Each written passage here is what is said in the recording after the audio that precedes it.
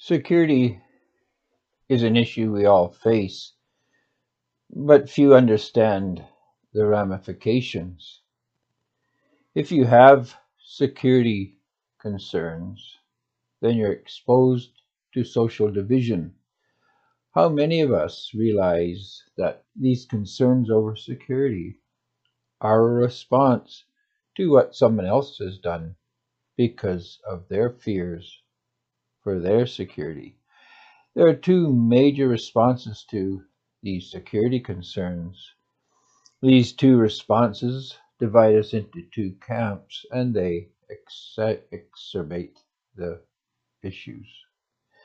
Security concerns exist because of the different ways that the two groups see ownership. If no one owned anything, the issue of security would not arise. This situation was the ideal that communists aimed for. Their vision was of a time when things were so plentiful that who owned what would be a meaningless question. What they did not understand was that to get to the point where ownership was no longer an issue, is that the issue of ownership had to be dealt with. It never was. Communism collapsed because no one was willing to give up what they owned in the present for an imaginary time of abundance in the future. The response of the left has always been about denying the problem by denying the sanctity of ownership. In the socialist view, no one owns anything outright. Most of the left believes the state has the ultimate say in the dispensation of the national assets. Others just allow nature to take its course, uh, the war of all against all. One owns what one can protect. This is basically the position of anarchists. The left never admits anyone owns anything without qualifying the statement. If our ownership of things is fictitious, the defense of it, of what we own, is misguided. If you want to understand how the left thinks about justice, remember the left does not think you have a right to defend anything other than your feelings. Since we don't own anything outright, we are not in a position to defend it. It's not our problem, in other words. Conservatives want to protect what they have and believe they have a right to do this. However, guns, clubs, and prisons have not proved sufficient or effective in our defense of what we own. How could we defend against the erosion of wealth through inflation when the monetary system we use was designed to inflate and erode real wealth? Think about that. The tools used by the left to freeload off the right are wielded by governments and their systems of jurisprudence. The legal system our cultures use, to one degree or the other, require socialist predation to exist, let alone work. Our monetary system either inflates, stealing wealth from the creators of wealth, or it collapses. Conservatives need to use more than liberal institutions if we are to block the parasites of the left. If ever a scam has been perpetuated, it is the left's conception of security or how to provide security. The homeowner, in effect, has invited the thief in to help guard his treasure. The most obvious scam perpetuated by the left is its system of jurisprudence. Imagine, if you will, a man who has invested his savings and time in a crop of wheat, but he fears robbers will come and take what he has, so he asks his neighbors what he ought to do. In fact, he does not even have to ask them, because they are such good neighbors. They have come to him and remarked they are here to help him protect what he has. The farmer may not be able to guard his harvest from those who want to take it from him, they say. However, they, the neighbors, have a plan. They will protect his harvest for a small fee. They will appoint guards to guard his crop and judges to catch and punish anyone who threatens to steal the harvest. The first year of their protection, the neighbors only take 10% of the harvest as payment. Next year, they take 20%. In a few years, their share has gone up to 50% of the harvest, and the farmer notices his neighbors are not working, the ones doing the protecting, and are doing nothing more than watching that they get their full payment, that the farmers are not ripping them off from their fee. Because they've also made the offer to other farmers, the guardians and watchers of the harvest are living better than those doing the work of creating the harvest. The farmer complains to the other farmers about the perceived unfairness. So the suggestion is made that perhaps the farmers ought to combine together and stop paying their neighbors for not stealing what they are getting by agreement. Upon hearing this complaint, the liberal neighbors who are doing the watching and the guarding are outraged at the greed and the selfishness of the farmers. If there were newspapers and social media sites and so on, the farmers would be demonized for permitting their neighbors to go without. The argument is often made by freeloaders that we are all in this together. How are we all in this sharing, but not the planting and reaping? That we are all on the same boat does not justify some passengers sitting idle while the rest bail and row.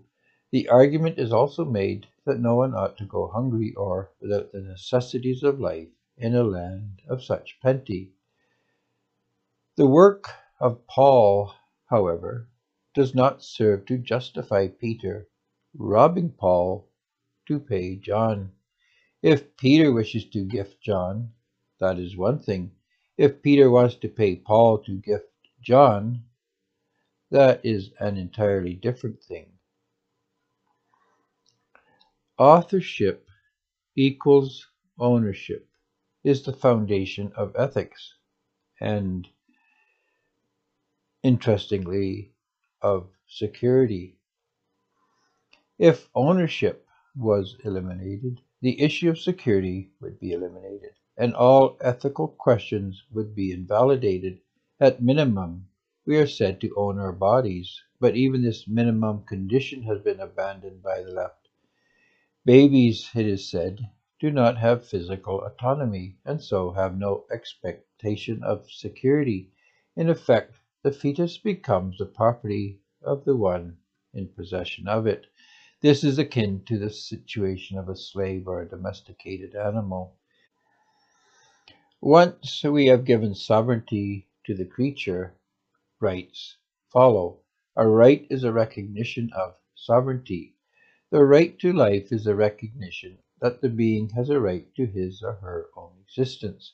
This becomes extended to cover the right to those things needed for life and the right to be protected from those things that threaten life. If the being has no autonomy, ethical issues do not have relevance. How can it be immoral to murder if there is no expectation of bodily autonomy or bodily sovereignty? However, if authorship defines ownership, how does the right to life extend to the conditions needed for life? In the case of a fetus, for example, the life is not created, as the life of the fetus is not under the volitional control of the parents. To uncreate the fetus requires an act of violence. This demonstrates the fetus is not a creation of parents. Has the fetus the expectation of security, considering its dependency on parents? The parents did not create the life of the fetus, but must the mother maintain its life? In one sense, no. If the child dies, that is as much as a fortuitous act as was the conception. However, not being required to ensure the child lives is not the same as being free to make it impossible for the child to live. A lot of weight has been given to the baby's dependency on its mother. The level of dependency does not change much after birth, if at all. Dependency is hopefully not a factor that determines our position on a person's right to life. The sick, elderly, infirm, and those getting an operation are dependent on other persons for their survival. It is not difficult to understand. No one ought be required to pay the costs of others. This does not hold for dependence. This right of autonomy does not exist with a condition of dependency. Dependency obligates one to the survival of the dependent, that is, if one is the caretaker of the life. The doctor does not get to allow the patient to die because the patient is dependent on the doctor. It is the achievement of maturity that ends the obligations we have to a dependent. If another being cannot sign you up to be its caretaker, the caretaker cannot unilaterally and spontaneously absolve him or herself of his or her obligations to a dependent. It is not the dependent's choice that one is or has become the caretaker. A husband cannot decide without consideration for the impact his decision has that he has no future obligation to his family. A mother cannot assert she is no longer a caretaker of her children, born or unborn. One cannot make someone a caretaker, but the caretaker cannot unilaterally absolve him or herself of his or her obligations to a dependent. This can be extended to the world and to the things in it. We are obligated to care for what is under our care, for what we have taken possession of. We cannot unilaterally absolve ourselves of an obligation once we have taken it up. Generally speaking, it is accepted that the natural world operates as a causal system. Natural systems function according to natural law. Impacts in a causal system produce predictable results. Yet, inconsistently, most people think mankind has choices or the ability to choose. Our thinking is deemed to be unconnected to any prior event, despite everything else being a direct result of prior events. Our power to think and act is said to be absolute, meaning disconnected to preceding events, other than those we have chosen to respond to or consider. The billiard ball has to respond to all of the physical forces impinging upon it. We react to things in the environment we believe have the most significance, yet our choices are constrained by logic. That is, theoretically, we pick what we choose to respond to, but we choose what will impact us. We pick the words that hurt us and the words that bring us joy. We select them. If we choose A, however, logically speaking, we cannot have B if A and B are mutually exclusive options. Choices adhere to the rules of logic. If X implies Y, then if X also Y. There are no discrete events. No event has zero impact. No present event is unconnected to the future. Every action we take changes the future in some way. When we make a choice, it remains connected to all that was done in the past, and it will have an impact on everything done in the future.